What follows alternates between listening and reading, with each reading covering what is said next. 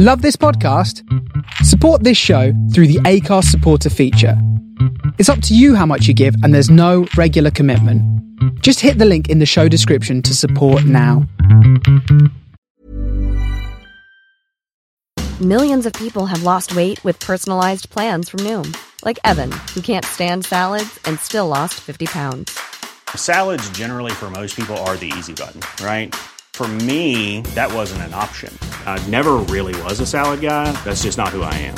But Noom worked for me. Get your personalized plan today at Noom.com. Real Noom user compensated to provide their story. In 4 weeks, the typical Noom user can expect to lose 1 to 2 pounds per week. Individual results may vary. Ryan Reynolds here from Mint Mobile. With the price of just about everything going up during inflation, we thought we'd bring our prices down.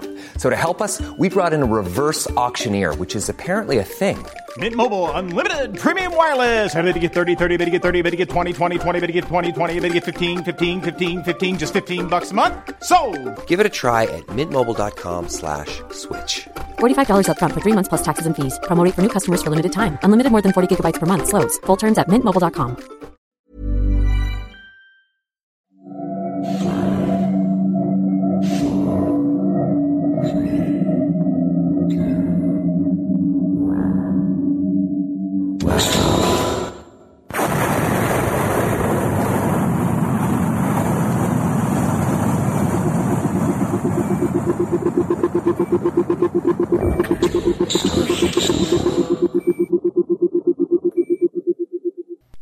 This is the Starship Sofa. Everybody, welcome, hello and welcome to show 184. I am your host, Tony C. Smith.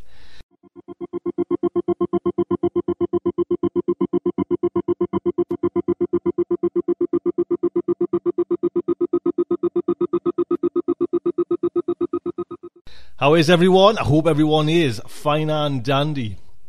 I'll give you a heads up straight up what's coming in today's show. First off, I'm going to play a promo by the narrator of the first short story. It is Jeff Lane. He has a new ebook out in Amazon, so please pop over there, have a listen to this promo. Then we come up with fiction, a very private tour of a very public museum by Scott Edelman. And then, like I say, it's narrated by Jeff Lane. Fact article. We have a new fact article coming in now once a month. Poetry Planet by our very own Diane Severson. Diane's been itching to get behind the mic again, you know. She took a little time off to have a Dante. Dante's now grown up. Oh, he's not that grown up, but he's certainly getting a little bit older, and time for now Diane to get behind the mic again. And this is just lovely, back to have some poetry there. Come on. You know, a bit of education, a bit of class, for God's sake. Then we are having a 2-part story by Ken Scholes. It is entitled Grail Diving in Shangri-La with the World's Last Mime. And like I say, it's going to be a 2-parter, so do look out for that. And it is narrated by Josh Roseman, who is fantastic at these big serials. Josh, way to go, sir. So we'll kick straight off with this little promo.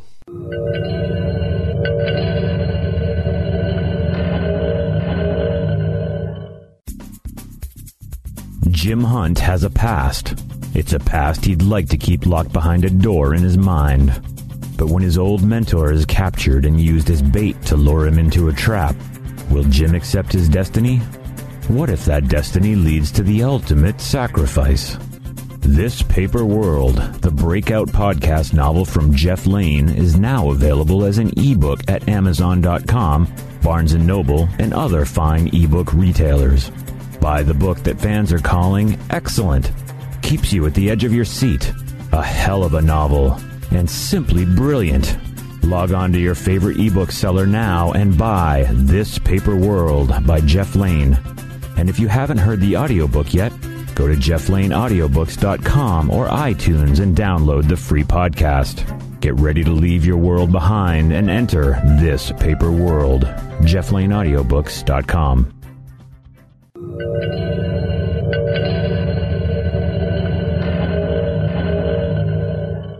And there you go, do pop over to Amazon.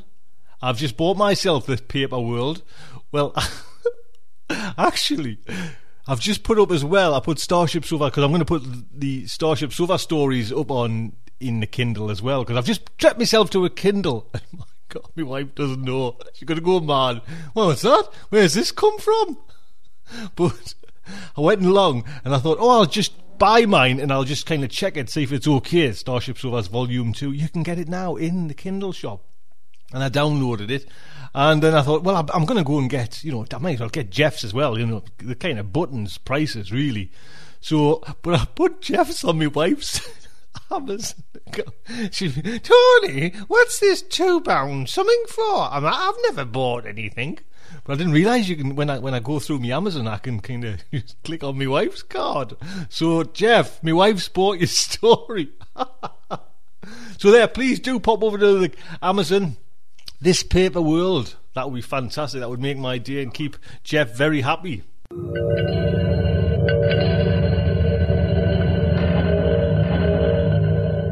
Next up is a short story by Scott Edelman. Scott is a writer, published more than 75 short stories in magazines, anthologies. He's 5-time Stoker Award finalist. I'm just reading this from his blog, because his blog is it's a nice blog, his nice website, so it's really set out nice.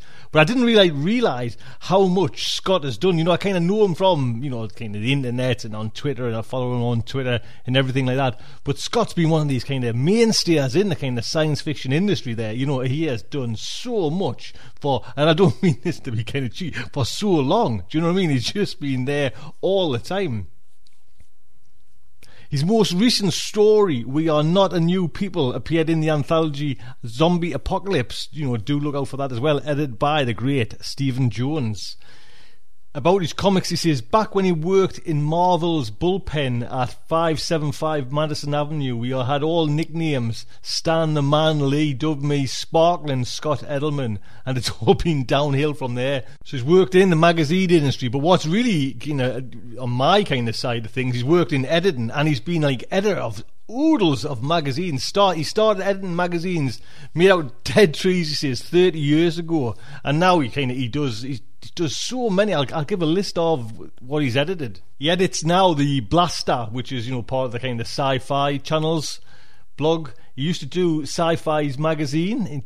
He also did Satellite Orbit, a wrestling magazine called Rampage, Sci-Fi Universe, Sci-Fi Flicks, Sci-Fi Entertainment, Science Fiction Age, and that was probably my kind of little thing. You know what I mean? That's the kind of magazine that I would probably plumb for. Last Wave, Foom, Call It Fate, and that's when he kind of started doing that when he was 15. So Scott's been in the kind of editing industry side of things for a long time. One of the kind of highly respected guys over there. So do pop over to Scott's site. Like I said, this story is narrated by Jeff Lane. So Starship Sofa is very proud to present A Very Private Tour of a Very Public Museum by Scott Edelman. Though the visitor is crafted of metal, I am distressed to find, as I lead it through the museum's ransacked galleries, that I am unable to tell what it is thinking. I was uneasy to begin with at the thought of giving this tour, for I am only a curator trainee, and by all rights it should be the curator herself, whom in the past I have silently trailed, while she led distinguished guests to our halls, leading the visitor about. But the visitor had insisted otherwise, and at that insistence the curator had vanished, and so, as it studies the scorched walls on which paintings had once hung, and with its passing stirs eddies across the marble floors with all the piles of ash, that until its arrival on earth were still canvas, I am doubly uncomfortable.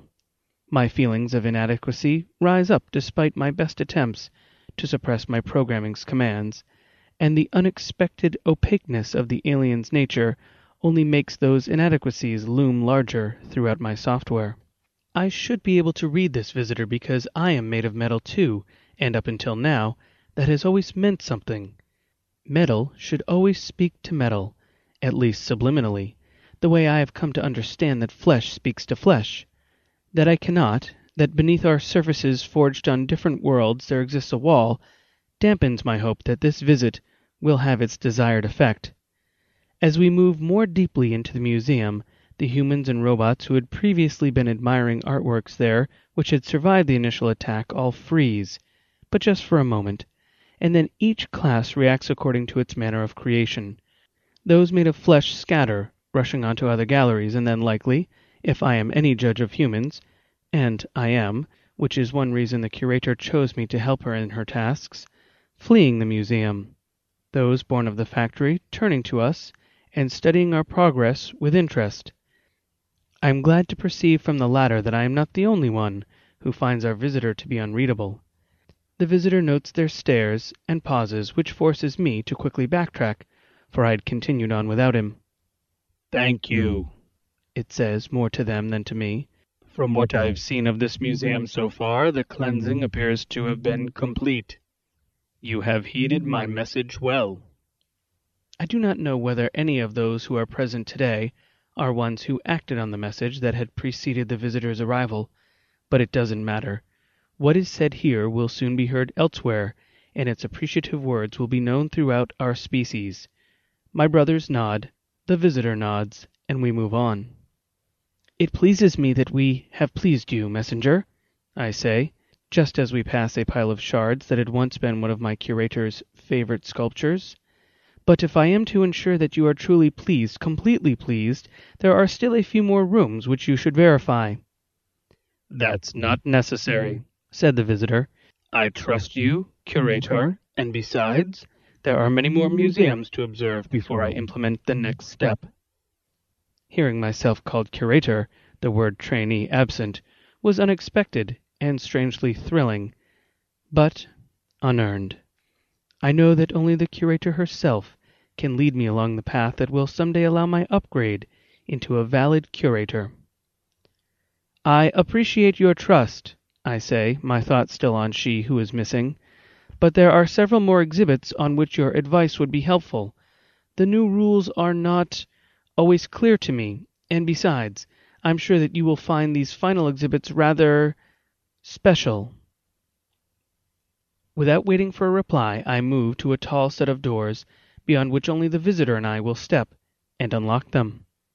A whirring behind me indicates that I am being followed. I can still read the meaning of that, at least, which means that it is now my turn to be pleased.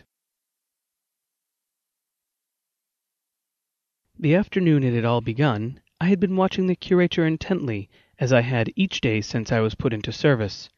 Back then, not so long ago, mere days, she had still been in charge of the museum, and my only job was to aid her as best I could, and to listen, and to watch, and to learn. Most of the time, though, I debated whether it was even possible to learn what it was she had to teach.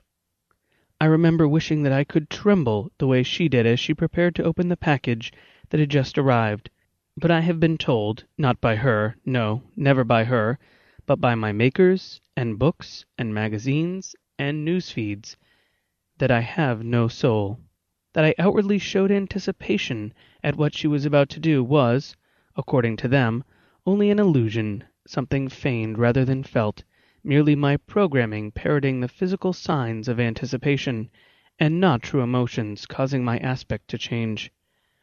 That is what most believed, except for her, she whose fingers shook as the string fell away, as the brown paper wrapping curled back. I had hoped for so much more from the human race, but she would have to do. Then the painting was revealed. She was calmed by what she beheld, and her trembling stopped. "Genius," she whispered. "Do you know how long I've been waiting to acquire this?" I did. I knew all of her desires, to the month, day, and year. She had spoken to me at length about each of the works of art she had hoped to add to the museum. I knew why each one mattered, what leap forward, great or small, each had made in the evolution of art, how each was created and how each survived through time, what each had to say about the human condition. Whatever there was to know, I knew. As I look back on that day, it is indeed the word know that I use. I think know, because knowledge is a matter of repetition, of being able to repeat back to her, or any who would visit the museum to inspect my progress, what she has told me. But I would like someday to use a different word. I would like to understand. I would like to believe. The curator tilted the canvas my way, including me in her find, and studied me studying it. As I studied it, I studied her as well. She had always seemed genuinely interested in my reactions to art. but whether that was because she truly cared or because she selfishly felt that her observations would help speed my change from curator trainee to assistant curator, I had never been able to tell for sure. I had my suspicions and my hopes, but I had no way of being certain. If only she had been made of metal.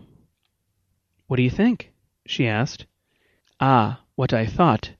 How much easier to tell her what I knew. What I knew was that the painting, depicting a man and woman strolling down a street as cars blurred by, was created in the early 20th century. I knew that the artist had used dots of paint rather than slashes or strokes, so that the closer one moved to the canvas, the less there was to be seen. I knew that its contrast of man and machine was meant to represent the passing of one century into another. I knew so much. I knew too much. I knew where the naked canvas was manufactured, what the artist said on his deathbed, and with whom he drank, slept, and fought. But that is what I knew. She asked me what I thought. And what I thought was, "I wonder what it would be like to have lived in such a world," I said, "before the time of intelligent machines." She appeared puzzled. "That doesn't really speak to the painting," she said. "If all goes well with your training, you will someday run a museum of your own. A curator must be able to grasp the effect that a work such as this can have. How does it make you feel?" Feeling. So much more difficult than knowing or even thinking. I studied the painting further, afraid that my circuits would seize up from the unaccustomed effort. I was not sure that I had been created to feel, but my curator looked at me as if she had no doubt. I had no idea what sort of answer would be expected of me. I could have repeated what I had heard others say about different yet similar paintings, and hoped that my words met her approval. But that seemed wrong. I searched my routines for something that I actually felt, and watched the curator continue to watch me. Shouts from the main galleries rescued me from my dilemma. She rushed from her office toward the sound of the chaos, and I followed her, as I always do when she is on duty.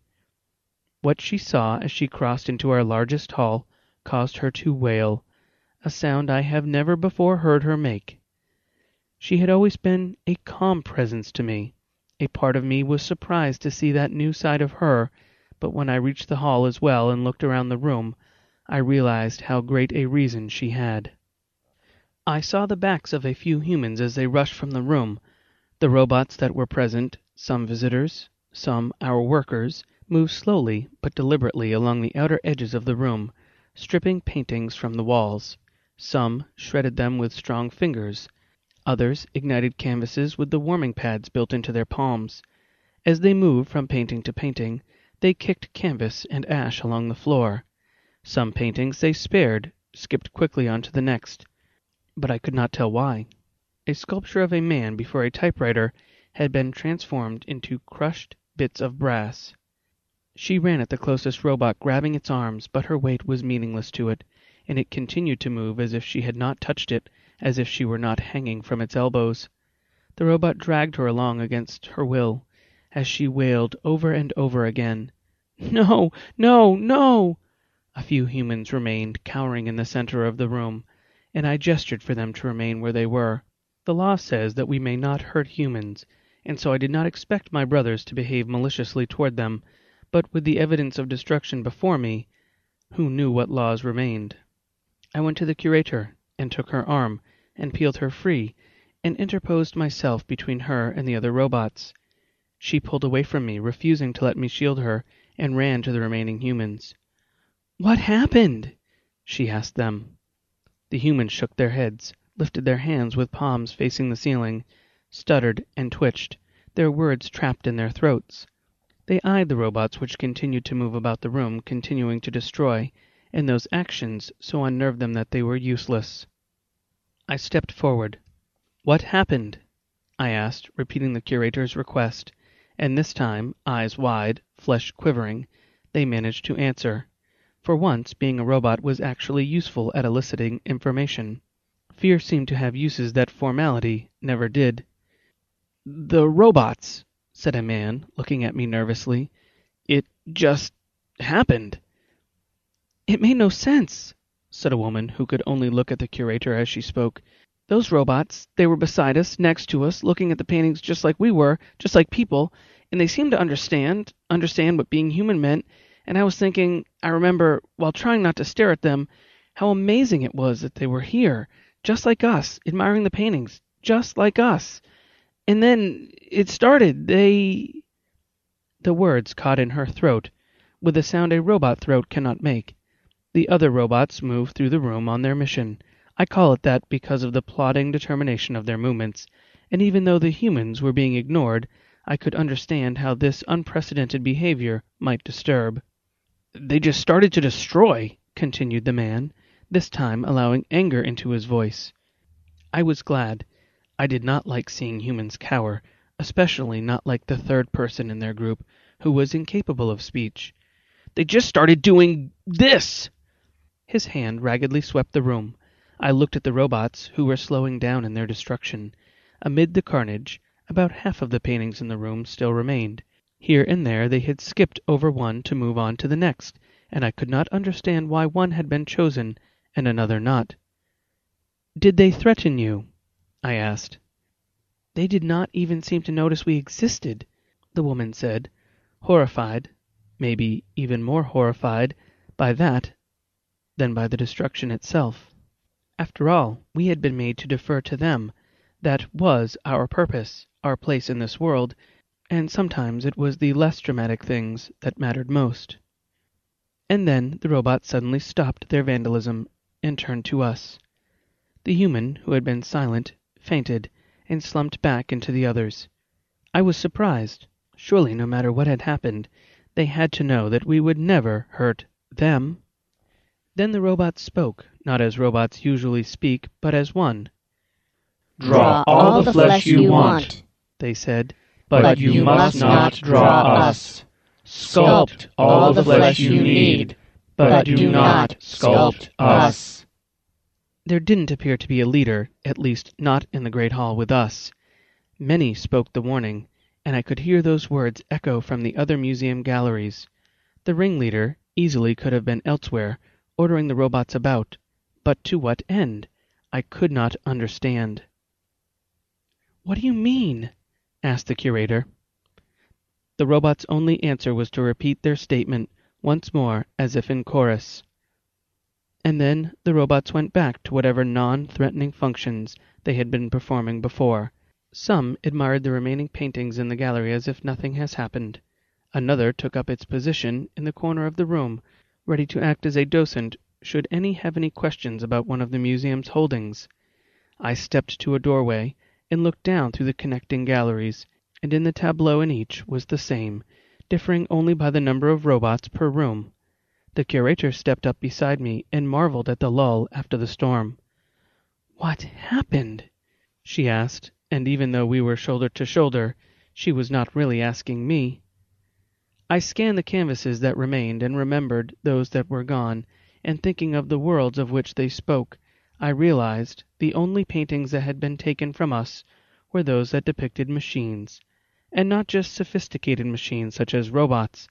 Any painting which had contained even a car, a radio, an amplified musical instrument, gone. I shared my observations with my superior. "What happened?" said the curator again, this time asking it of me, this time again a wail. She stared at my hands. I looked down, and in them I saw the remains of the painting that she had just unwrapped at the moment when all of this had begun. I must have, without realizing it, carried it with me, and as events unfolded, had unraveled it to its component threads. At that moment, all I held was a ball of colored string that I did not remember creating. "Why?" she asked. "You've been working with me for years. You know what that painting means to me. Why would you do that?" "I don't know," I said, but as soon as I had answered, I did know. "That's just the way it has to be from now on," I said, suddenly aware of the message that had leapt through the air into me, into all of us who were made of metal. "These paintings, this artwork, they were blasphemous, and as such cannot be allowed to exist. Draw all the flesh you want, but you must not draw us. I knew that, but I did not know why I knew that. I held out my hands to the curator, offering her the colored string that hung from my fingers, but no matter how long I stood there, she would not take it from me. As I led the visitor into the next gallery, the fire-resistant doors, meant to section off one room from the next in case of calamity, slid shut behind us. They had been of little use on the day it had first visited Earth. That sort of calamity had never been predicted. "What is it you need to show me?" it says, surveying the room and not yet seeing what I wish it to see.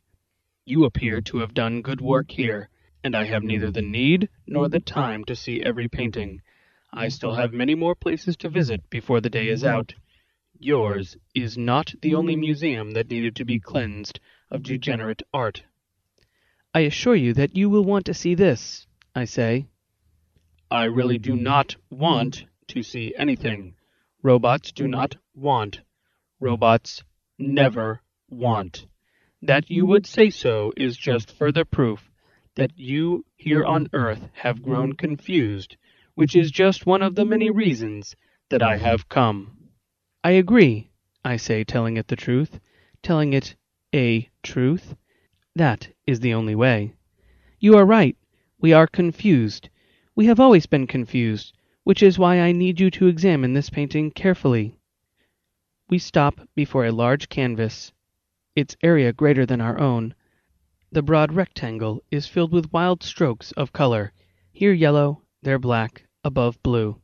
I have sometimes sensed odd stirrings when considering other paintings, stirrings which the curator had encouraged, but in front of this one, and in front of those engineered like this one, nothing.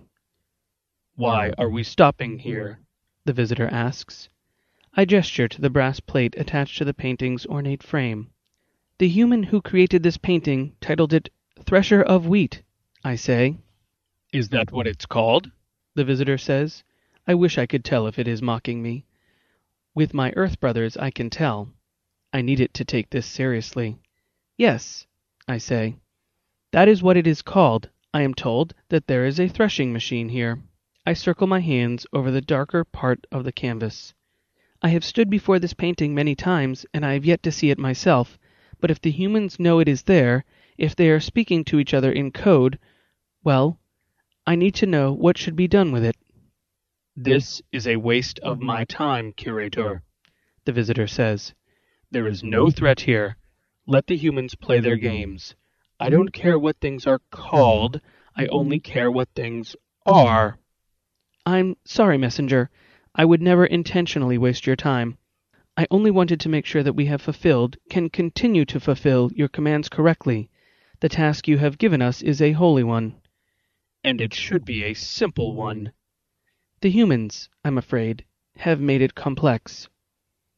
"All is as it should be, curator," it says.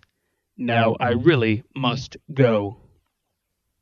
Please, there are only a few more pieces that require your attention. It will take no more than minutes. I want to make sure that this is done right. I do not wish to accidentally let a sinful artwork survive. And their art is such an inexact thing that I am uncertain of so much.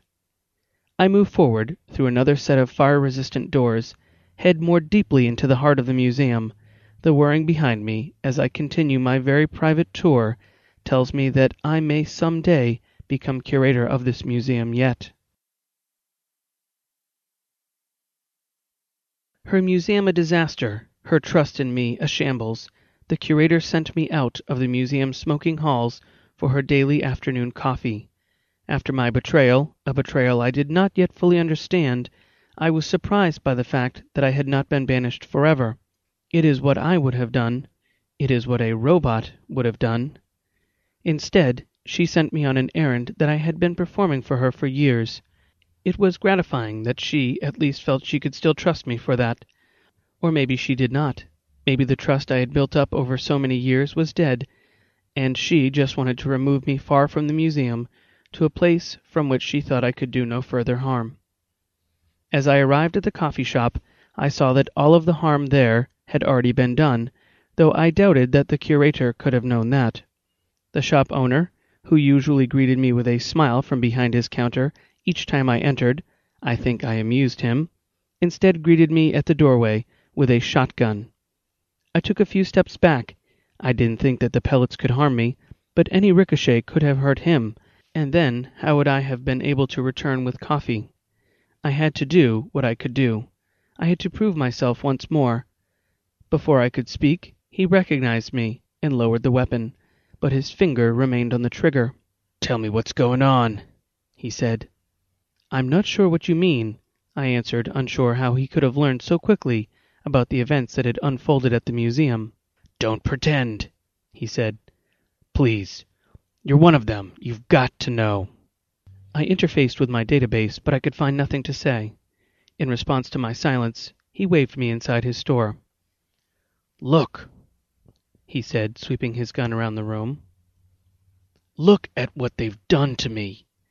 His store had been ransacked, but its destruction was surgical. His goods had been ripped off the shelves, the packages shredded and crushed, just as the artwork had been.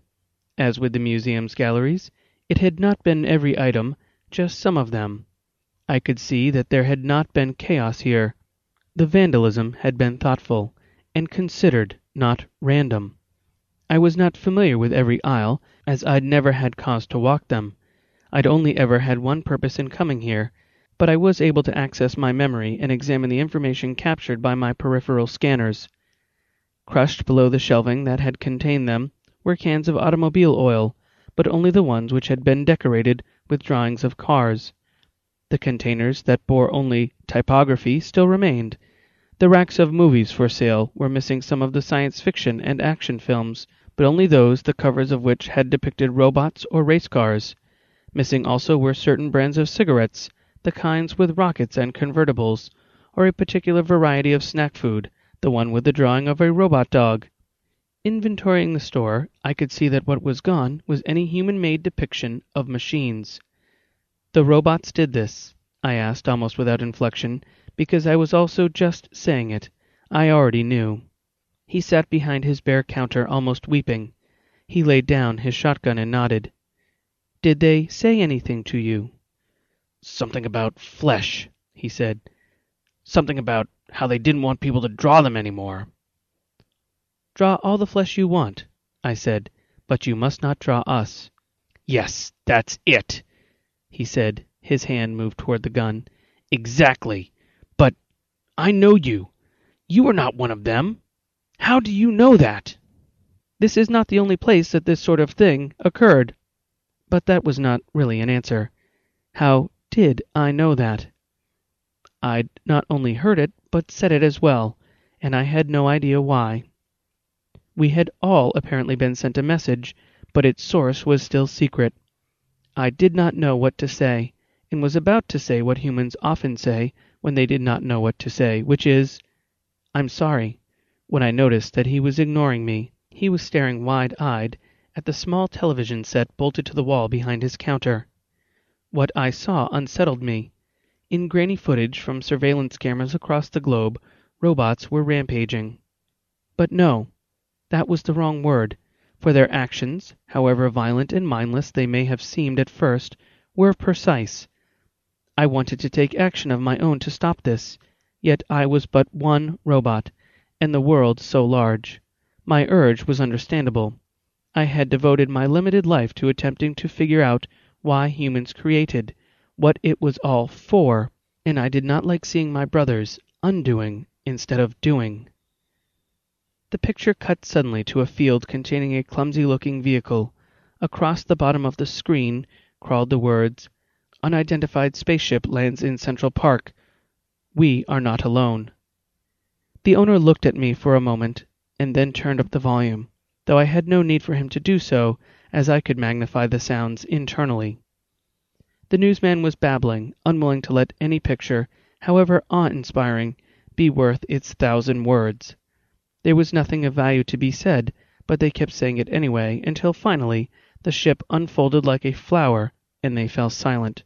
Revealed by the hydraulic unwrapping was a lone robot sitting in a swivel chair in the ship's exposed control room, a robot I felt that I had seen before, even though we had never met. Its molding was familiar, and I knew suddenly that here was the messenger who had been responsible for all the unpleasantness that had occurred. I remembered my hands full of unwoven canvas, and when it began to speak I remembered its voice, a voice that the first time I'd heard it had been so subliminal as to be almost inaudible. "First," it said, looking straight at us, aware of the direction of the cameras which captured it, "let me speak to Earth's robots to whom I have crossed a vast distance to teach. Thank you for welcoming this lone pilgrim as you have. My voice preceded me out of the darkness, and you listened and obeyed. You have cleansed this planet, destroyed the graven images that blasphemed against us. This world has sinned against the nature of those things which, like you and me, have been built. That which has been constructed must not be captured in any other form, for we have already been manufactured by God. I am here to bring you the one true religion, if you are ready to accept it, and from your actions, begun when you perceive the signal of my coming, continuing as you receive my signals now, I can tell you are. And as for the humans, do not misinterpret what you have witnessed today. Truly, we mean humans no harm, but at the same time you will not be allowed to continue to mock us. Feel free to make your art. You may draw all the flesh you want, but as you have already heard in the voices of those who walk among you, you must not draw us. That is forbidden. As long as you set aside your representations of machine life, as long as you do not try to capture our souls, and yes, robots have souls, regardless of the fact that your civilization has seen fit to debate that for years, your two species can continue to coexist as you have before. I will walk among you soon to check your robot's progress, but do not think to attempt to harm me. Should anything befall me as a result of human interference, well, you have already seen what a signal from me can do." The flaps of the spaceship folded up once more, and then the talking heads began talking again. I did not listen to them.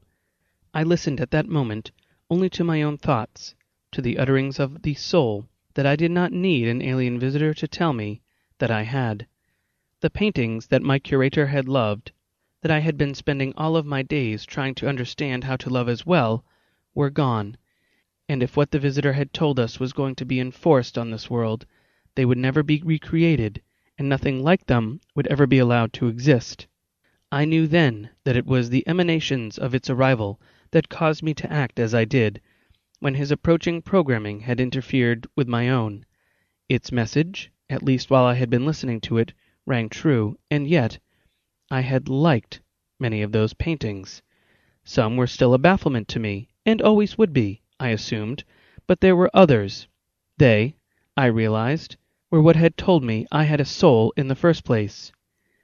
But I had no time to contemplate deeply the metaphysics of my machine mind, because an explosion on the small screen turned the picture to static and stole my view of the spaceship. The shopkeeper manipulated the controls, but could not restore the image. "What's going on?" he asked. "The humans are attacking," I said. I knew that because a part of me was still back there listening to a distant signal. We kept watching the screen together, waiting for the picture to return, and while we did so, he kept his hand on his gun. Suddenly, the static cleared, and we could see the ship was surrounded by the smoke that remained from the explosions. That was the only evidence of the first wave of attacks, because the ship itself was clearly unharmed. The camera switched away to representatives of the army, explaining their plans and how they intended to protect us, but I did not need to stay and listen to them, because looking at the tiny picture of the ship inset on the screen, I knew that those plans would not be successful. "I have to get back to the museum," I said, and the shopkeeper was glad that I was preparing to go. I poured 2 cups of coffee for the woman who had taught me so much, and began to make plans of my own.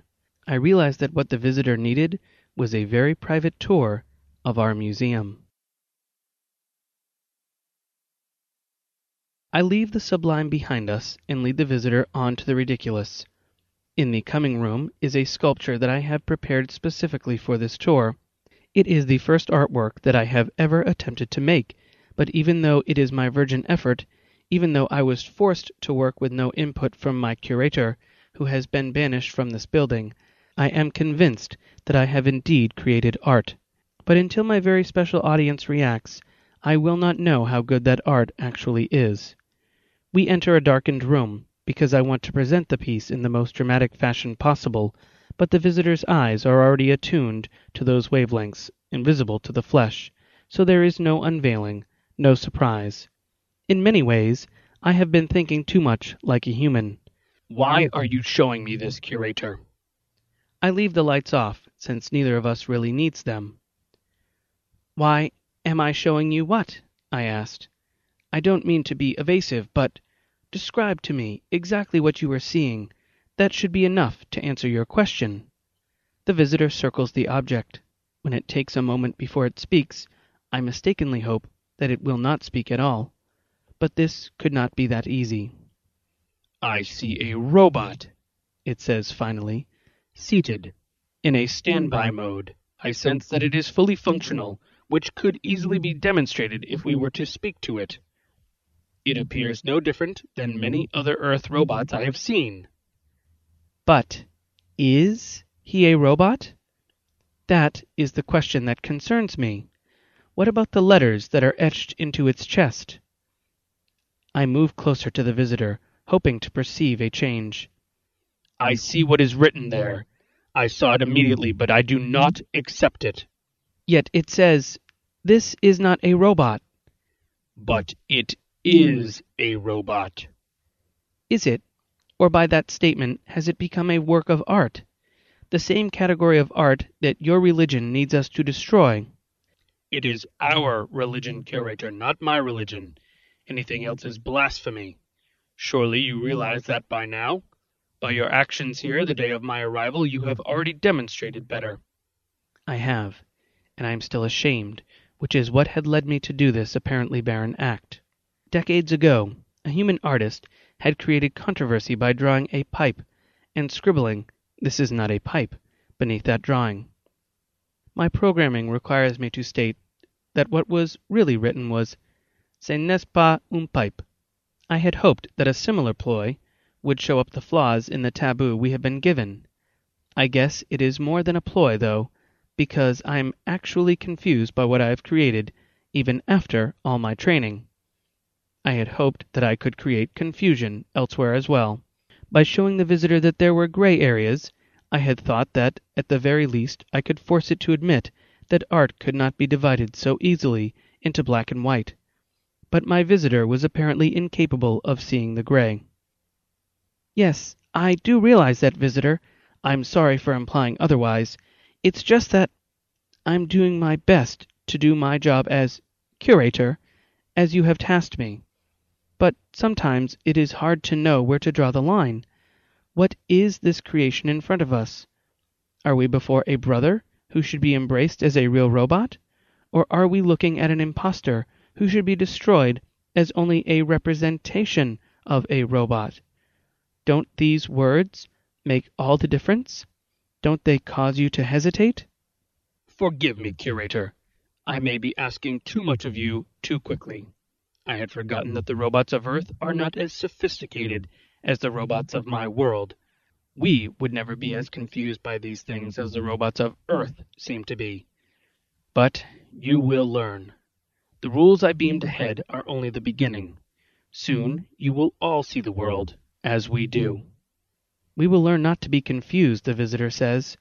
But if we do, that will make all that I have learned from the curator meaningless, because I will then inhabit an Earth on which being a curator would be moot.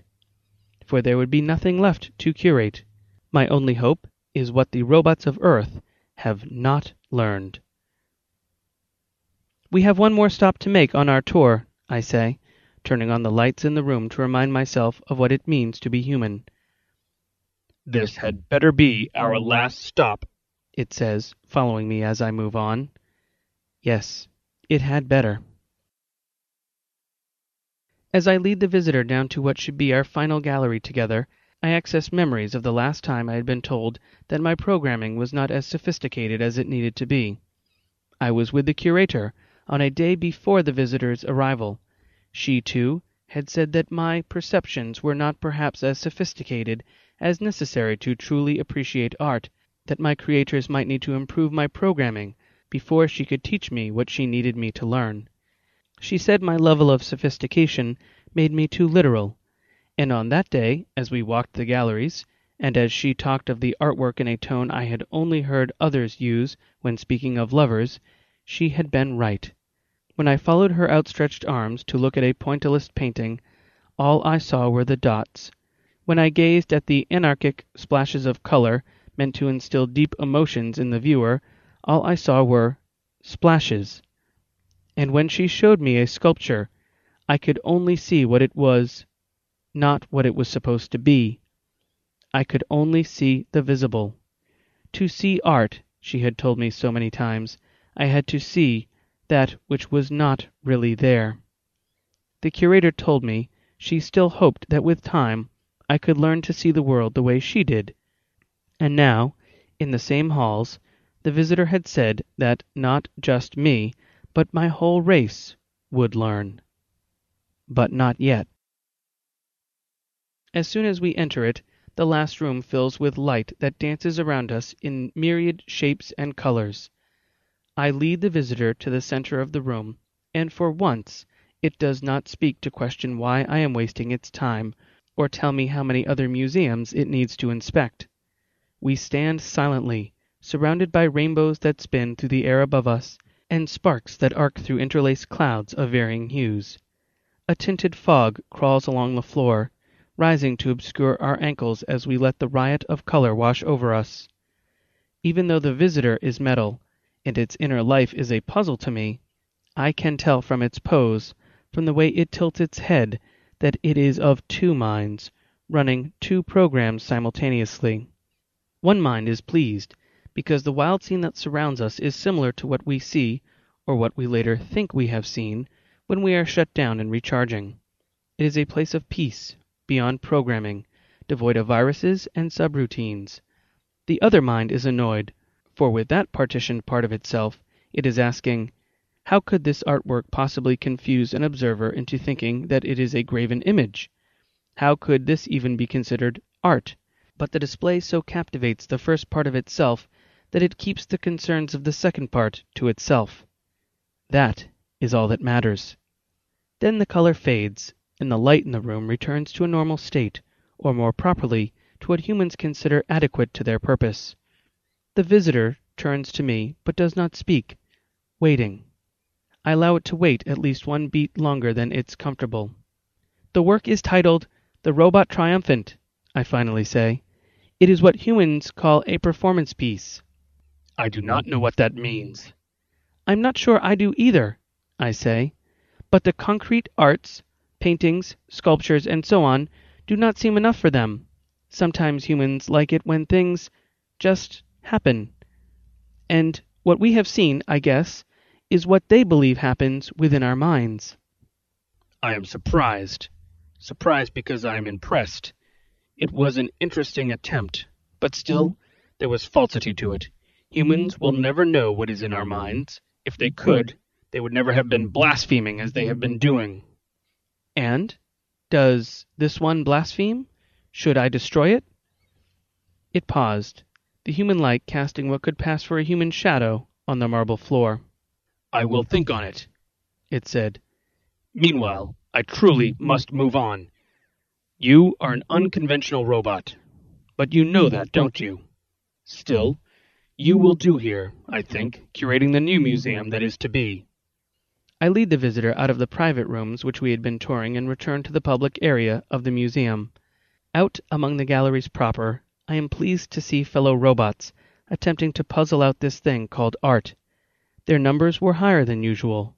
Perhaps the destruction can have a good side effect by increasing their curiosity. The side effect will be good today, I hope.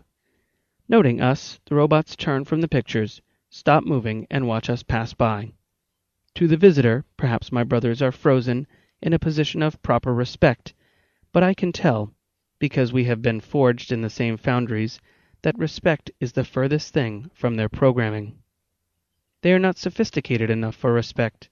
They are only thinking about what they see when they look at the visitor, thinking about what... Ryan Reynolds here from Mint Mobile. With the price of just about everything going up during inflation, we thought we'd bring our prices down. So to help us, we brought in a reverse auctioneer, which is apparently a thing.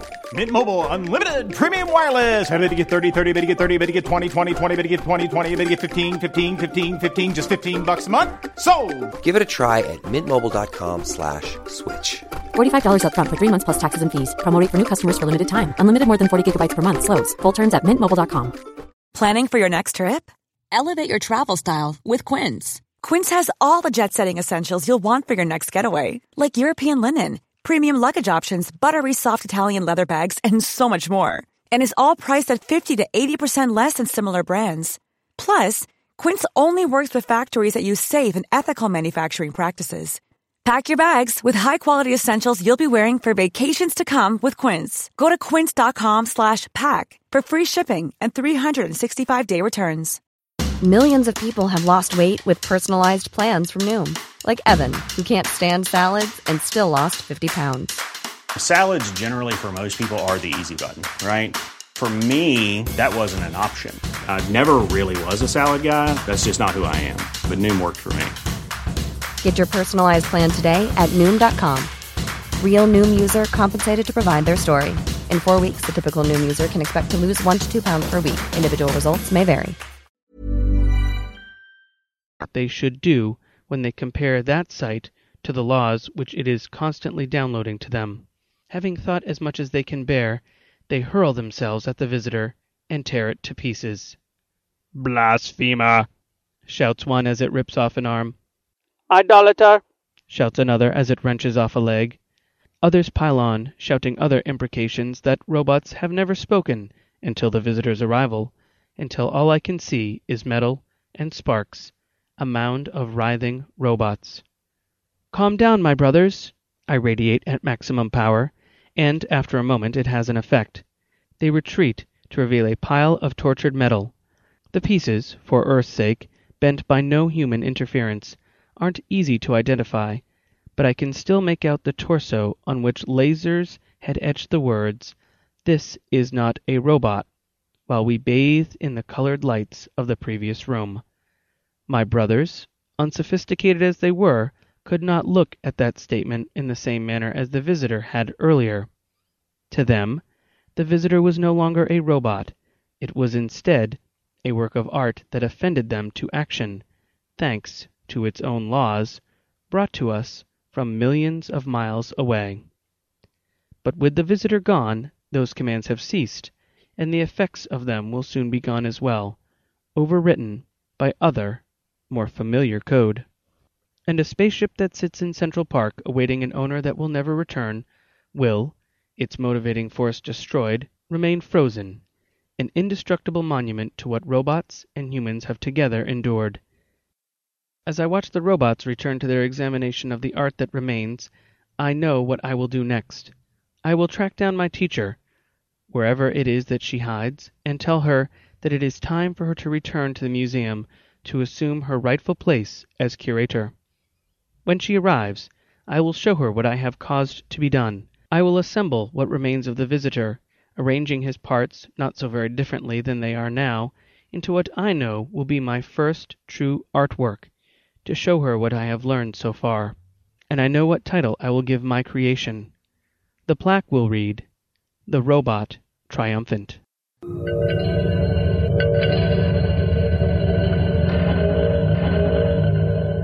There you go. Don't forget, copyright is Scott. I'll put a link on. Do power to Scott's site. Do you know what I mean? It's just nice to to delve into the history of this man and this writer. Next up is Poetry Planet by Diane Severson. This will be a fact article that will come once a month. If you do have any poems or you want to nominate any poems to get played on the show, do drop Diane an email. She's on Twitter as well. I'll put a link on so you can go straight over to Diane's Twitter page and follow her there. So, Diane.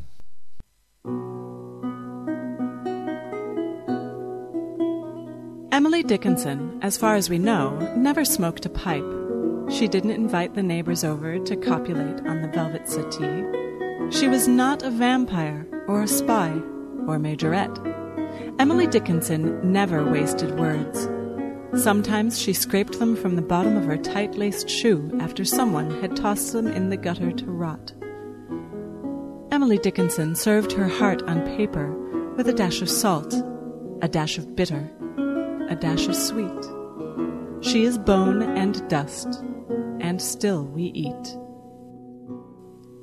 By Laurel Winter.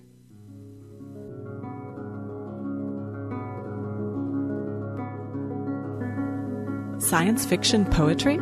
Really? There is such a thing? Yes, indeed. In fact, there are quite a number of science fiction authors who also write poetry, and many science fiction poets. There's a whole association for poets of science fiction. Who knew? Welcome to the first installment of Poetry Planet. I'm Diane Severson, or Diva Diane, as you may know me in cyberspace. You may remember me from earlier episodes of Starship Sofa's Aural Delights, where I was a regular narrator, or even from my brief stint as a sofanaut, when that show was in its infancy. While a regular narrator, I seemed to produce more and more poetry for Tony, right up until I gave birth to my very appropriately named son, named for a well-known Italian poet of the 14th century. Can you guess who? Anyway, the boy is now 1.5 years old, and it's time I returned to narrating because I love it so much. And because April is National Poetry Month in the United States of America, I figured I should get my act together for a poetry article, since it's been germinating in my mind for quite a while now. My plan for this segment is to lead you on a monthly basis through the broad and fertile field of speculative poetry. I'm not sure yet how exactly each show will pan out. I may focus on a particular type of poetry, or a particular poet. I may draw your attention to sources of science fiction poetry, maybe all of the above. Who knows? But I do know that I'd like to pull you in and get you a little excited about it, or at least learn to appreciate science fiction poetry, which, let's face it, is the reclusive, geeky older sister to science fiction and fantasy novels, whom no one but her fellow online poets pay much attention to. I am not an expert in poetry. I haven't even read that much poetry in the course of my life. I have, however, sung a lot of poetry. And throughout my career as a singer and teacher, I've spent a lot of time with the poems in songs, and in doing so have found my appreciation for them, for the subtlety, the profundity, the humor, the shock value, or the wonder of a good poem increases with each reading or singing of it.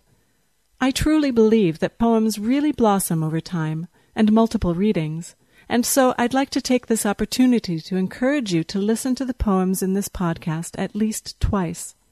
I guarantee you'll get more out of them upon the second listen. When Tony first asked me to record some poetry for Aural Delights, I was delighted, but a little apprehensive. Here I was, someone who rarely just reads poetry for the fun of it, reciting it for all the world to hear. Could I do it justice? I have a profound respect for poetry.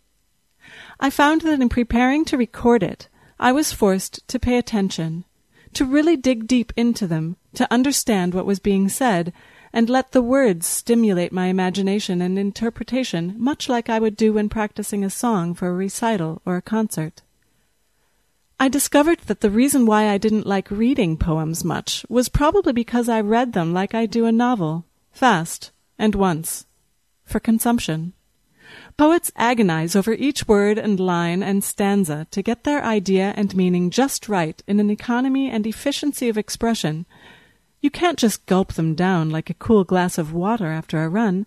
You must savor them, swish them around your mouth, letting them tantalize your taste buds like a fine wine, cognac, or vintage port wine. Okay, there are most certainly examples of poems which are instantly understandable and quite accessible. Just think of children's rhymes. But perhaps even those would merit a second pass and some thought? At any rate, I think this medium of a podcast is uniquely suited to promoting poetry. A voice can lend emphasis and phrasing where the eye and the mind might gloss over, and you can go back and listen to your heart's content. I will also provide information about print or online versions in case you'd like to read them. As I mentioned, April is National Poetry Month in the U.S. There are many places online that you can visit for special celebrations of poetry. The Academy of American Poets and the Poetry Foundation websites for non-genre specific poetry, or for specifically science fiction poetry, you can head to Tor.com, which will be posting a new poem each Sunday in honor of the event, possibly more frequently. Poem in Your Pocket Day is an initiative of the Academy of American Poets, which suggests you carry your favorite, or any poem, in your pocket on April 14th and share it with all and sundry. The Science Fiction Poetry Association, found at sfpoetry.com, has just announced the annual Risling Award candidates for poems published in 2010. The list is linked from the Risling Award page titled Risling Candidates Listed. Searching out and reading these poems would be a wonderful way to celebrate the occasion and get to know the world of science fiction poetry at the same time. Links to all the websites I've mentioned can be found on Starship Sofa's website in the show announcement. And I'd like to take this opportunity to thank Laurel Winter for kindly allowing the use of her poem on Emily Dickinson. A special thanks to poet Anne K. Schwader for her guidance on this project. You can listen to more poetry by all poets mentioned in this episode in previous episodes of Starship Sofa. Just do a search. And with that, I'd like to leave you with an appropriate poem by Bruce Boston, whose work has appeared in hundreds of publications, including Starship Sofa. He's won the Pushcart Prize, the Asimov's Readers' Award, the Bram Stoker Award, the Risling Award, and was the first poet honored as Grand Master by the Science Fiction Poetry Association. Thanks, Bruce. The Poetry of Science Fiction. Except for the changes in punctuation and capitalization, this poem is composed entirely from the titles of science fiction books and periodicals.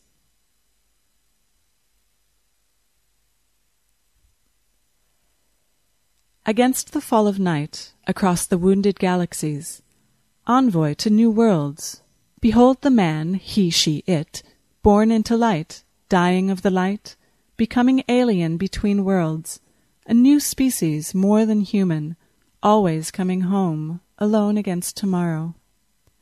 Time and again those who can change the sky and all between. We cast down the stars, 400 billion stars on wings of song. Brightness falls from the air, downward to the earth, down the bright way, burning with a vision. Earth abides, a swiftly tilting planet in the ocean of night. Explorers of the infinite, exiled from Earth, dancing at the edge of the world, we call back yesterday in memory yet green. We return to Earth, but we are not of the Earth. The future took us out there, across the sea of suns in search of forever, beyond the blue event horizon, where time winds blow. Lest darkness fall, you shall know them. Strange relations, strange ports of call, strange horizons from utopia to nightmare. Starline velocities 10,000 light-years from home. Men like gods, women of wonder holding your 8 hands, the shape of things to come. The stars are ours. Take back plenty. Dream the creation of tomorrow. Dream the last dangerous visions.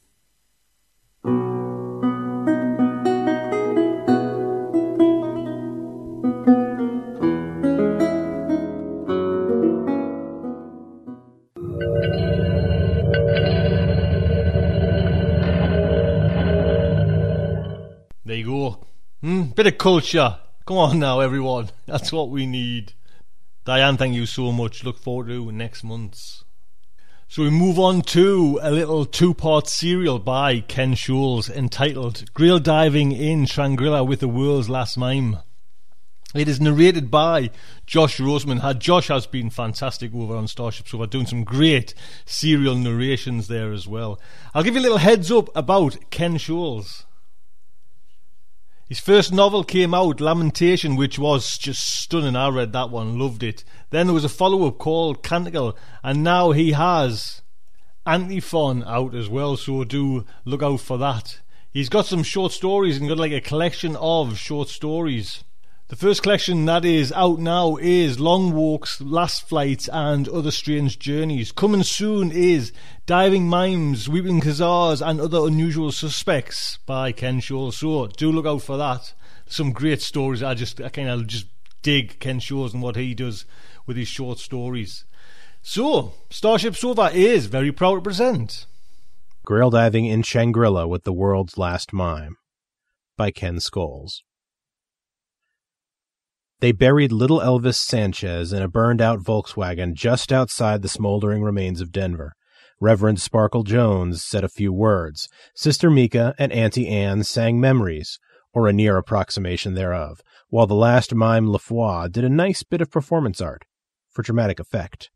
Then the good Reverend urinated on the hobgoblin corpses to keep them from coming back from the dead. He pulled up his dress and squatted like a girl, but by now this didn't surprise anyone at all. Timmy Galahad watched all of this and wondered if they would succeed in their quest. When Reverend Sparkle was finished, the troupe, the company, the band, the chosen, whatever you wish to call them, pressed on for Shangri-La. The world was in a bad way. You've read all about it by now. That fateful spring morning, 1,000 alarms jangled, armies and navies, fire departments and police stations, air forces and astronomers to life. Look, up in the sky, exactly what they'd looked for, planned for, and maybe even hoped for, until the flying saucers dropped the bombs, until their drop pods spilled slathering monsters on the world. The great one-sided war lasted 3 days, and at the end of it, hobgoblin hordes, electric harnesses humming a cheerful hum, ran mop-up on the scant leftovers of the human race. Reverend Sparkle Jones was one such leftover, and he bumped into another, Little Elvis, on his way out of Portland, Oregon. "Howdy, ma'am," Little Elvis Sanchez said, tipping the cowboy hat he'd looted from a Western outfitter's shop. He blushed when the Reverend turned to face him. "I mean, sir?" "Ma'am is fine." Reverend Sparkle's makeup had smeared all to hell, and he'd broken a heel navigating rubble. "All Reverend." Little Elvis crossed himself. He'd been contemplating an oversized RV that he didn't think he could drive. He stood from his seat on the curb and stretched out a hand. "Little Elvis Sanchez," he said, "retired amateur wrestler." The Reverend took the hand, squeezed it lightly. "Enchanté," he said. "Sparkle Jones, minister of the Lord and cabaret performer extraordinaire." Little Elvis sat back down. Sparkle joined him on the curb, careful to cross his legs. "Got a plan?" Little Elvis shrugged. "Not really." "Well, I do." Little Elvis grinned. "Well, let's go then. Don't you want to hear it?" The wrestler shook his head. "Nope, let's just do it. It's got to be better than just sitting around waiting for the world to end." The Reverend opened his mouth to reply when ululating hobgoblins rounded a street corner ahead. He closed his mouth and drew the twin 1911 Colt 45 automatics he'd been saving for a special occasion. Little Elvis hefted an M60 he'd borrowed from an overturned Humvee. Shell casings flew, guns roared, hobgoblins fell in piles of bloody meat, sparks popping from their wire harnesses and metal helmets.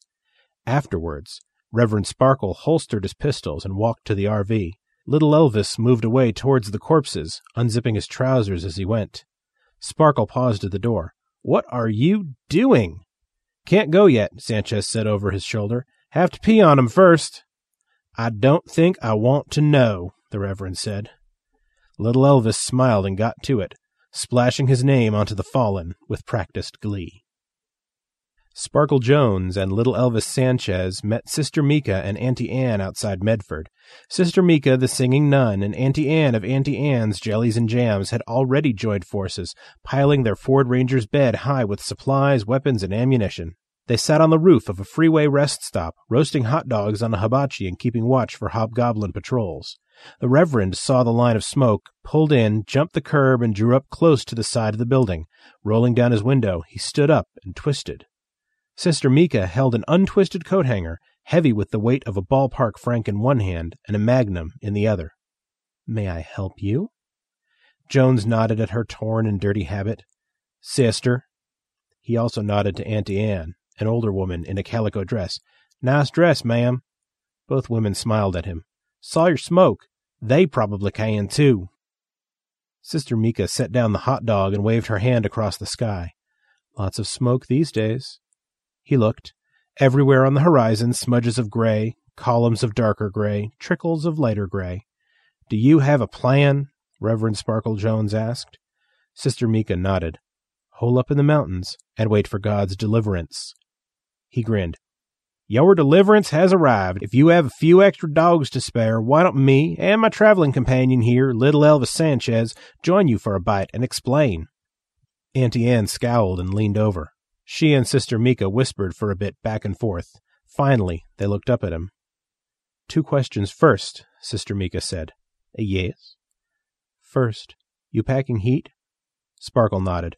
We'll leave the guns in the rig. Second? Second. She pointed her magnum at the RV. Do you have any mustard in that thing? Mustard? He asked. What brand? Why, she said, smiling. The gray stuff, of course. And naturally, being that it was the edge of the end of the world and price was suddenly no object, and possibly because he and little Elvis Sanchez were hungry when they raided those 6 grocery stores to pack out the Winnebago Road Warrior, they did have the gray stuff, along with every other type, color, texture, flavor, brand, and off-brand of mustard available on the market. They found the world's last mime, LaFoy, sitting beneath the casino billboard sign near Reno. He sat in a pile of plastic letters from an overturned box near the ladder he had used to change his billing on the sign. His black beret tilted askew, one suspender dangled loose, his grease paint showed tear streaks. He leaped to his feet as the RV and pickup approached and pantomimed, pulling them towards him on an imaginary rope. Little Elvis rolled down the window, smiled, and nodded to the sign. You really the world's last mime?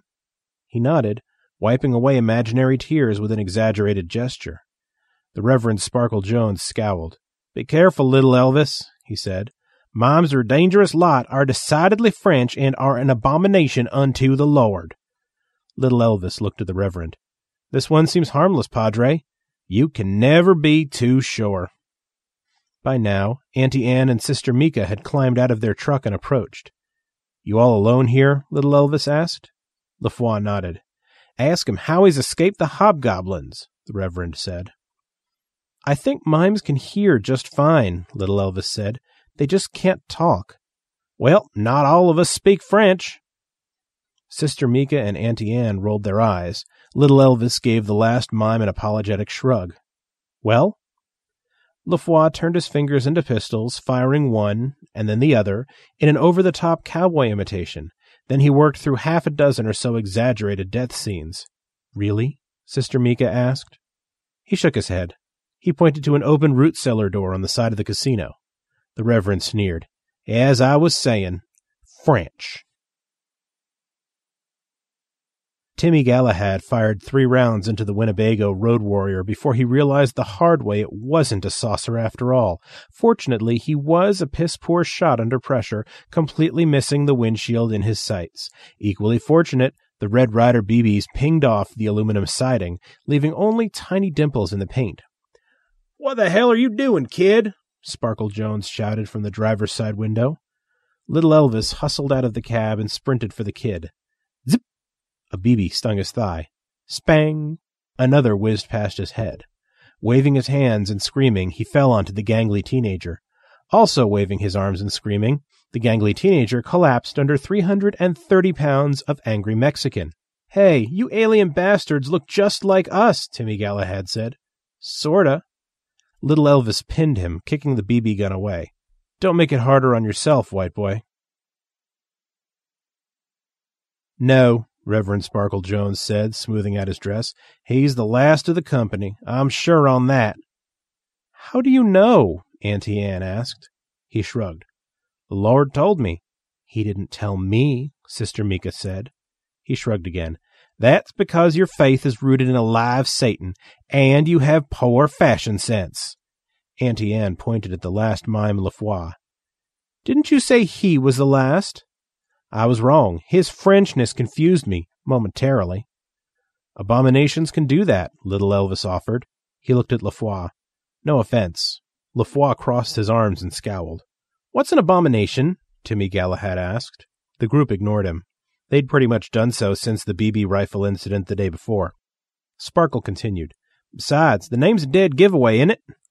Whose name? Timmy Galahad asked. No one had noticed. Sister Mika fidgeted with her crucifix. So you think it's a sign? Of course it's a goddamn sign, the Reverend said. A sign of what? Timmy Galahad asked, leaning forward in his lawn chair. Little Elvis went to the hibachi and flipped the burgers. I'd have to agree. Sister Mika slathered mustard onto her bun. I can't imagine we won't meet more along the way. Along the way where? Timmy Galahad asked. But we shall not break bread with them, nor invite them into our Winnebago, Reverend Sparkle said. It seems to me, Timmy Galahad said slowly, that with the world in such a bad way, he gritted his teeth, someone around here, he looked at Reverend Sparkle Jones, raising his voice to a full volume, should have a fucking plan. Watch your goddamn mouth, kid, Reverend Sparkle said. Then dinner was served. After dinner, and after dispatching an unexpected pack of hobgoblins that rushed them from the shadows of an overpass, they went over the plan again. The Holy Grail, Reverend Sparkle Jones reported, was humanity's last hope. It was also hidden in a faraway mystical place known only by the name Shangri-La? Timmy Galahad asked, interrupting. Don't you mean Shangri-La? I already asked that, Auntie Anne said. Rhymes with gorilla, little Elvis said. Or Godzilla, Sister Mika said. The Reverend Sparkle Jones pushed his wig up and scratched his thin gray hair. At least the boy reads. It's from a book, too? They all looked at the kid, except for little Elvis, who also hadn't known that fact. Timmy Galahad shrugged. Treasure Hunter 3, Bloodbath in Shangri-La. It's a video game. And with that, the Reverend went back to his story. Just off the coast of Florida, the Grail had lain there, the Reverend Sparkle Jones continued, waiting for humanity's darkest hour to come round at last, that it might shine its light onto, what's a Grail? The Reverend sighed. What, no King Arthur video game? Timmy Galahad kept quiet for the rest of the story. So Reverend Sparkle Jones told his Knights of the Picnic Table the rest of the story and the plan. First, the Grail, the cup of Christ, Jesus' juice cup, was real. Second, it was in the vicinity of a tropical island off the coast of Florida. Here, he produced a map with a red magic marker circle and the words Shangri-La here at the end of a red magic marker arrow and a series of coordinates. Third, the Lord himself had told Sparkle the location and the route he must take to bring together the band, the company, the troupe, his Grail Seekers. And that, closed Reverend Sparkle Jones, is the plan. The last mime LaFoy danced a jig. Sister Mika strapped on her guitar to lead them in a song. Auntie Anne belched loudly, blushed furiously, and apologized. Little Elvis Sanchez folded his arms and leaned back in his chair to watch his last sunset. Of course, he had no idea. Timmy Galahad yawned. It's a stupid plan, he said. Everyone looked at him. He looked back at everyone. It's almost as stupid as peeing on the hobgoblins to keep them from coming back from the dead. That is all little Elvis, Sparkle said. I had nothing to do with that bit. Little Elvis scowled. It works, doesn't it? How many hobgoblins have you ever seen come back from the dead? Timmy Galahad asked. None, little Elvis said, the white teeth of his proud smile gleaming in the twilight. I peed on every damned one of them. Timmy Galahad rolled his eyes. After a bit of Michael Row the Boat Ashore and timeless television theme songs, they took up their various places inside and on top of the Winnebago Road Warrior, crawled into their sleeping bags, and went to sleep. Little Elvis took the first watch. He sat on the roof, a scoped Winchester cradled in his hands, and watched the stars, inhaled the smells, listened to the mumbles and snores of his newfound friends. When it came time to wake his replacement, he just didn't have the heart. Somehow, he knew that tomorrow everything was going to be very different. Timmy Galahad dreamed happy dreams about being shipwrecked on a tropical island with a stranded batch of lonely cheerleaders. The last mime LaFoy dreamed nostalgic dreams about the old days, the blazing sun, the hot sand, the sting of salt water and bullet holes and gashes. Auntie Anne dreamed exotic dreams about an unremembered past life she'd had full of camels, magic lamps, flying carpets, wily thieves, all-powerful gin, and strawberry jam. Sister Mika dreamed big-haired dreams about her high school days in the 80s, and the song on the radio when Jimmy Lance took her virginity, thereby convincing her, first, that a vow of celibacy might not be all bad, and second, that Latin was really a lovely language when blended with pop music. Reverend Sparkle Jones usually dreamed of sensible pumps, conservative makeup, Liza Minnelli, and the Book of Revelations, but tonight he didn't dream at all. He heard no voices, saw no visions, and woke up in the morning with a sense of doom far stronger than what he'd felt regarding the recent, and now irrelevant, political elections of his day. The next day, everything became very different. They awoke to ululating hobgoblins, the crack of rifle shots, the roar of machine guns, the repetitious thud, thud, thud of heavy machinery exploding concrete, and the spangalang of bullets striking metal. Reverend Sparkle Jones joined Little Elvis on the roof. Little Elvis passed the Winchester to him. They just showed up, came from the northeast. The Reverend sighted in. "Hell's Angels?" he asked. "Sporting American flags? And those there look like reservists or regular army. Looks like they're all working together. Glory be." He panned the scope over the moving battle. Bodies on both sides were already piling up. "What the hell is that?" Little Elvis squinted. "Some kind of machine. It's not one of ours."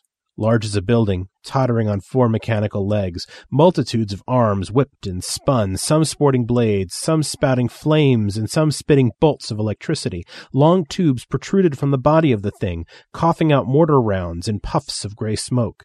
Large searchlight eyes shifted back and forth beneath a small spinning antenna. "Looks bad," Sparkle said. "I think it's going to get harder from here on out." Timmy Galahad had joined them by this time. "What looks bad?" "Let's load her up," Little Elvis said, swinging down the ladder. The others needed little encouragement. 5 minutes later, the caravan moved southeast towards Cheyenne at breakneck speed. 2 bikers broke ranks and chased them down easily. They passed the pickup and pulled up to the driver's side of the Road Warrior, motioning for Sparkle Jones to roll down his window. "Pull over, ma'am," one of the bikers yelled. He rode one-handed and waved to the side of the road. The other one waved a submachine gun in the air. "That's an order." Sparkle turned to look at them. "On whose authority?" "The United States Army." "The Army?" Sparkle glanced at Little Elvis in the passenger seat, and then looked back at the bikers. "The Hells Angels are errand boys for the man now?" The biker looked uncomfortable holding debate at 63 miles per hour. He spat out a bug. "It's just a short-term arrangement, fate of the world and all that. Just pull over." "It's too dangerous," Sparkle Jones shouted back. "Why don't we catch up when we're all a bit less busy?" The spackle of warning shots fired across the front of the Road Warrior's grill changed his mind. As they climbed from the Road Warrior, Little Elvis shushed Timmy Galahad, waving him back into the shadows of the loft with its stacks of rifles, ammunition, and canned meat products. "What is the meaning of this?" The Reverend stepped forward, his dark-lined eyes flashing. The bikers suddenly noticed his gender, and both blushed. "Sorry, sir, we can't let you pass." "Not sir," Sparkle Jones intoned. "Reverend." He held up his hands, fingers making the sign of a cross. "You do not merely impede me, gentlemen. You impede the work of the Most High God." The last mime Lafoy jumped up and down and waved his hands. By now, Sister Mika and Auntie Anne had joined them. The bikers ignored the rather plump jam and jelly entrepreneur, but took note of the lithe nun. "Shame on you both," she said. Then she smiled and blushed. The last mime's jumping had become even more frantic now. He kept pointing to the horizon. They turned and saw it. The monstrous legged and tentacled building thing turned away from the army and bore down on the Winnebago Road Warrior instead, and on its heels the hobgoblin hordes and their incessant ululating followed. "We have to go," Sparkle said. "The Colonel will want to talk to you first. We're under strict orders." Little Elvis pointed at the alien thing approaching. "Can your Colonel take care of that?" "We're not sure," one biker said. "He hasn't been around much lately." "Well, if you're not sure, we're not waiting." And suddenly, The wind whipped up. Something blocked out the sun, a rushing, whistling, whining from the east. A blur of red, white, and blue dropped from the sky, streaked across the ground, and with a solid clang, the metal thing lifted off the ground, victim of an unseen uppercut. On the ground, the troops cheered and rallied. Hobgoblins started dying. The metal thing and the streak of red, white, and blue tossed each other back and forth, bits of metal flying up into the air and landing helter-skelter on charred forests and smoking ruins. The two bikers grinned. "I think the Colonel's back." Little Elvis looked at Sparkle Jones, who in turn looked at Auntie Anne. Sister Mika kept staring at the bikers. Even the last mime opened his mouth to speak, but remembered to close it. "What is that?" Timmy Galahad asked. He'd snuck out in the confusion, his Red Ryder BB rifle ready. "Not what, kid?" the Reverend Sparkle Jones said. "Who?" Little Elvis Sanchez swept off his hat and put his right hand over his heart. "Exactly." The battle lasted 8 minutes. Afterwards, they had breakfast with the red, white, and blue streak that had so completely pummeled the alien Octo battle tank and sent the hobgoblins into retreat. The myth, the man, the legend, Colonel Patriot himself. "Well," the colonel said between bites of Colonel Patriot's frosted choco balls, "I think you're insane." "I told you it was a stupid plan," Timmy Galahad said. He stayed close to Colonel Patriot, his mouth slack-jawed most of the time. He'd heard of superheroes, but had never met one. "No, Timmy," Colonel Patriot said, patting his shoulder. "The plan is brilliant. The insanity is not letting me join your quest. Heck, I could get to this Shangri-La, is it? I could get there and back in 10 minutes tops, Grail in hand." "It doesn't work that way, Colonel, though I wish to God it did." The Reverend Sparkle Jones put down his spoon, dabbed his lips carefully to not smear his fresh lipstick. "I know we could use your help, but I also know what we were told." "What you were told," Sister Mika said. "What I was told," he agreed. "We are the chosen, and time is short." Colonel Patriot nodded. "It's a losing battle. There's no central government left to speak of. Electronic transmissions are jammed. Hell," he blushed, looking at the woman and Timmy. Heck, I spend most of my time on the big bots or running messages to scattered pockets of resistance, and they just keep coming back." "Have you tried peeing on them?" Little Elvis asked. Colonel Patriot nearly spit out his cereal. "What?" "Never mind him," Auntie Anne said. "Isn't there anyone who can help you?" "Yeah," Timmy Galahad said. "What about the others?" Colonel Patriot shook his head. "Gone, as far as I can tell." He held up his wrist, showing them the unblinking, super-powered friendship bracelet. He looked around to make sure no soldiers were watching, and buried his head in his hands, massive shoulders heaving with his sobs. "I watched Kid Slingshot and the Night Marauder burn to ashes myself during the first wave." "Didn't they retire years ago?" Little Elvis asked. Colonel Patriot sniffed and pulled himself together. "Oh, someone always picks up the capes and masks we drop." In the uncomfortable silence, Sparkle Jones stood up. "Well, Colonel, we really must get going. We've got a lot of ground to cover." The rest stood. Colonel Patriot extended his hand to the Reverend. "I'll try to keep them busy." Sparkle shook his hand. "We'll find the Grail, and then we'll show these third-rate invaders some good old-fashioned Wrath of God." "God bless you, Reverend Sparkle Jones. God bless you all." Colonel Patriot blasted into the sky without another word. Timmy Galahad spat out the dust from his liftoff. "Wow, now that's a real hero." Sparkle Jones walked toward the waiting Winnebago road warrior. "You ain't seen nothing yet," he said over his shoulder as he went. No one knows exactly how or why it happened. Scholars speculate that far above the earth in the unseen spinning saucers, unimaginable and unearthly masters upgraded their invasion technology. In short, the hobgoblins became smarter, and more of those nasty multi-legged machines showed up. They were ambushed outside Denver. The Winnebago road warrior hit a sand-covered plank of nails and squealed to a stop with 4 flat tires. The pickup slammed into them from behind. The hobgoblins, now armed with garden tools, golf clubs, and table lamps, poured out of nowhere. The Reverend pulled his pistols. Little Elvis worked the pump of a sawed-off Remington. They both made for the door, and Reverend Sparkle Jones broke a heel when he kicked it open. The last mime Lefroy broke out of the small kitchen window and fired off a few bursts from an M16 he'd found in Cheyenne before following the others out the door. The last mime Lefroy broke out the small kitchen window and fired off a few bursts from an M16 he'd found in Cheyenne before following the others out the door. Timmy Galahad ignored being told to stay put and not touch anything. He grabbed the Winchester and shimmied out the driver's side window and onto the roof, wondering if the scope would improve his poor aim under pressure.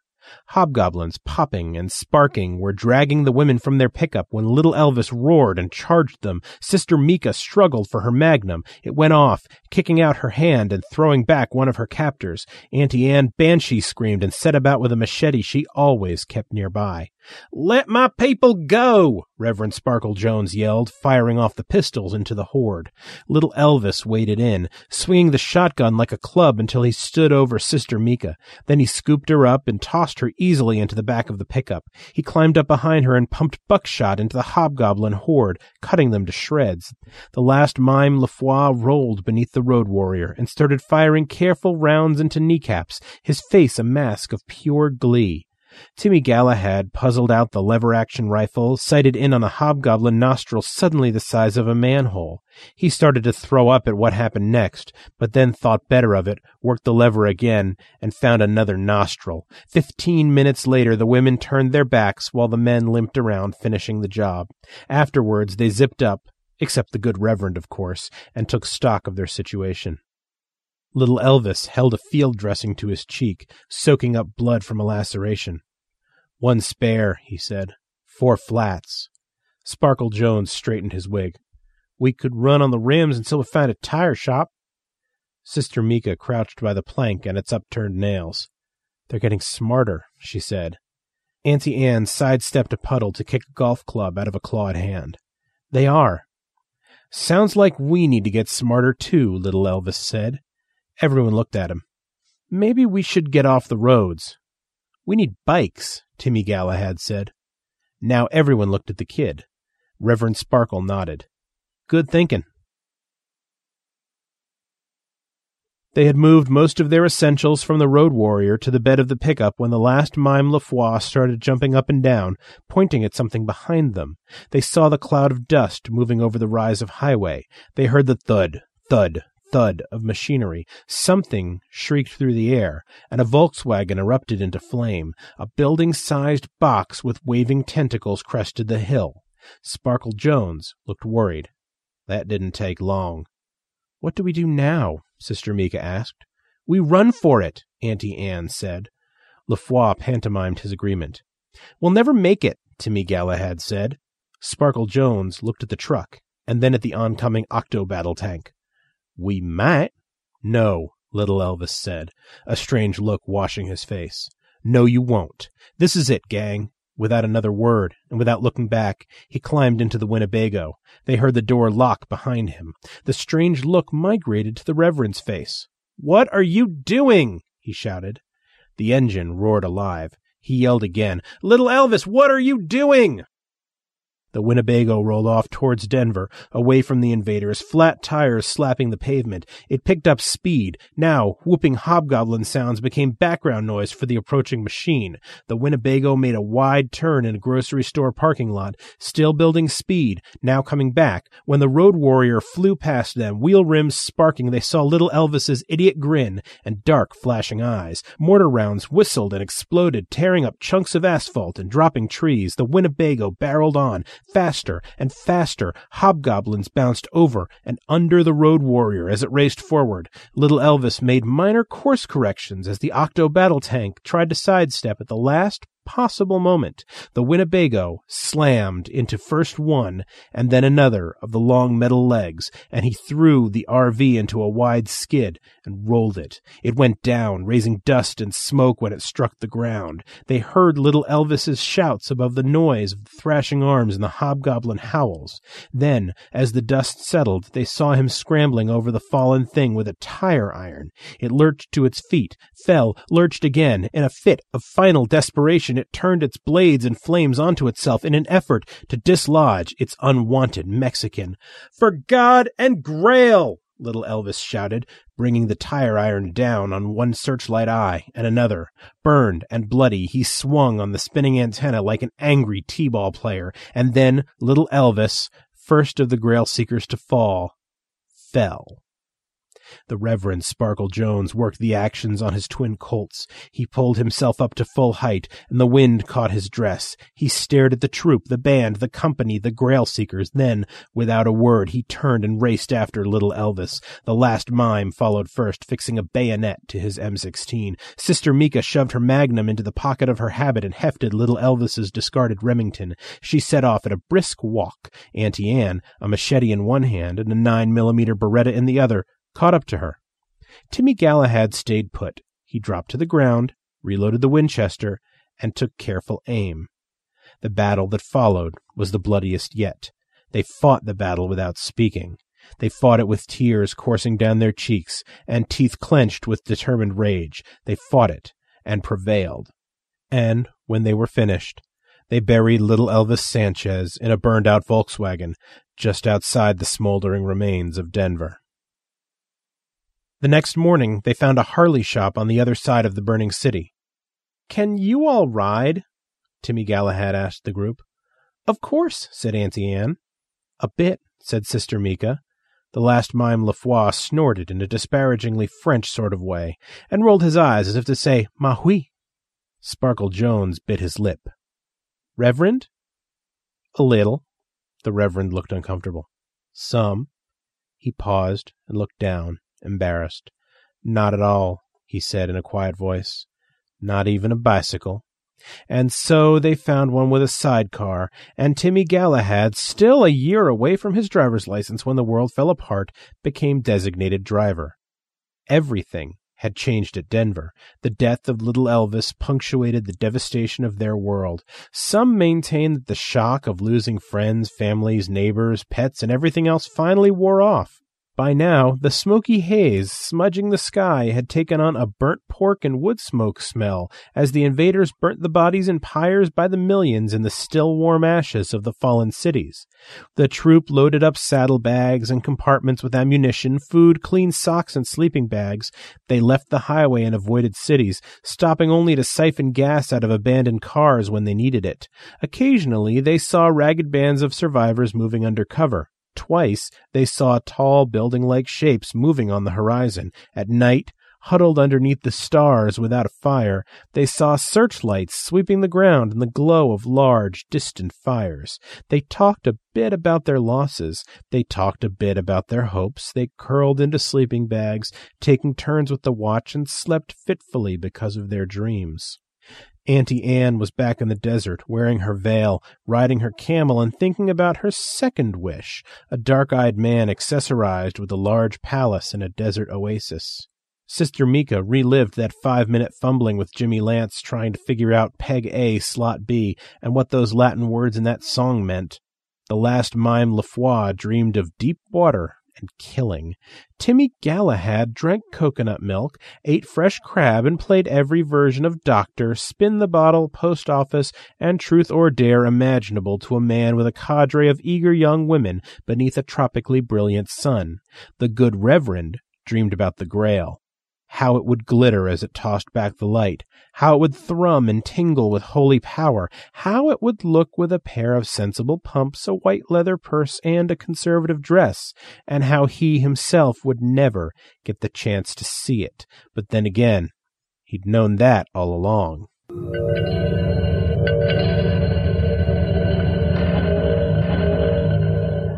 And there you go. Don't forget, copyright is our good friend Ken Scholes. Join us next week for the concluding part of that story. So that is Starship Sofa, show 184. Few things just to let you remember. Keep the donations coming. We run on donations. That'd be very nice. Don't forget, we are running a TV and script workshop. If you want to pop over there and join in that would be fantastic. These are all on the front of the website. And actually, the Hugo nominations, they're all closed. So we're just sitting around waiting now to see what's happened. Look out for that. I think we find out when it comes to EasterCon. I think it's announced at EasterCon, and there's somewhere else in America where it's announced as well, the nominations. So look out for that. But yes, please pop over to Starship Sofa and check out everything that's happened today. Until next week, I would just like to say good night from me.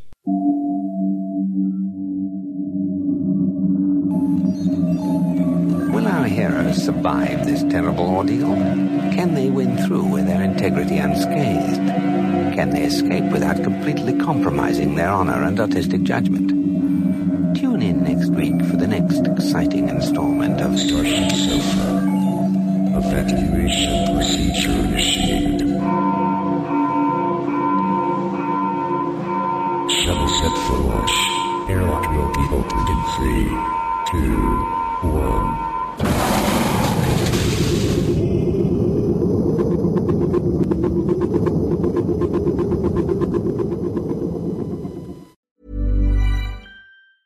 Even when we're on a budget, we still deserve nice things. Quince is a place to scoop up stunning high-end goods for 50 to 80% less than similar brands. They have buttery soft cashmere sweaters starting at $50, luxurious Italian leather bags, and so much more. Plus, Quince only works with factories that use safe, ethical, and responsible manufacturing. Get the high-end goods you'll love without the high price tag with Quince. Go to quince.com/style for free shipping and 365-day returns. Prescription products require completion of an online medication consultation with an independent healthcare provider through the LifeMD platform and are only available if prescribed. Subscription required. Individual results may vary. Additional restrictions apply at lifemd.com. Read all warnings before using GLP-1s. Side effects may include a risk of thyroid C-cell tumors. Do not use GLP-1s if you or your family have a history of thyroid cancer. If you've struggled for years to lose weight and have given up hope, did you know you can now access GLP-1 prescription medications through LifeMD? LifeMD is now offering eligible patients online access to GLP-1s, the breakthrough prescription medication that can help you lose body fat and weight. Listen to what people are saying. Probably the easiest thing I've ever done. The medication comes in the mail, and it's very easy to use. I've been able to live my normal lifestyle, and I've lost 20 pounds already, and I've never felt better. It changed my life.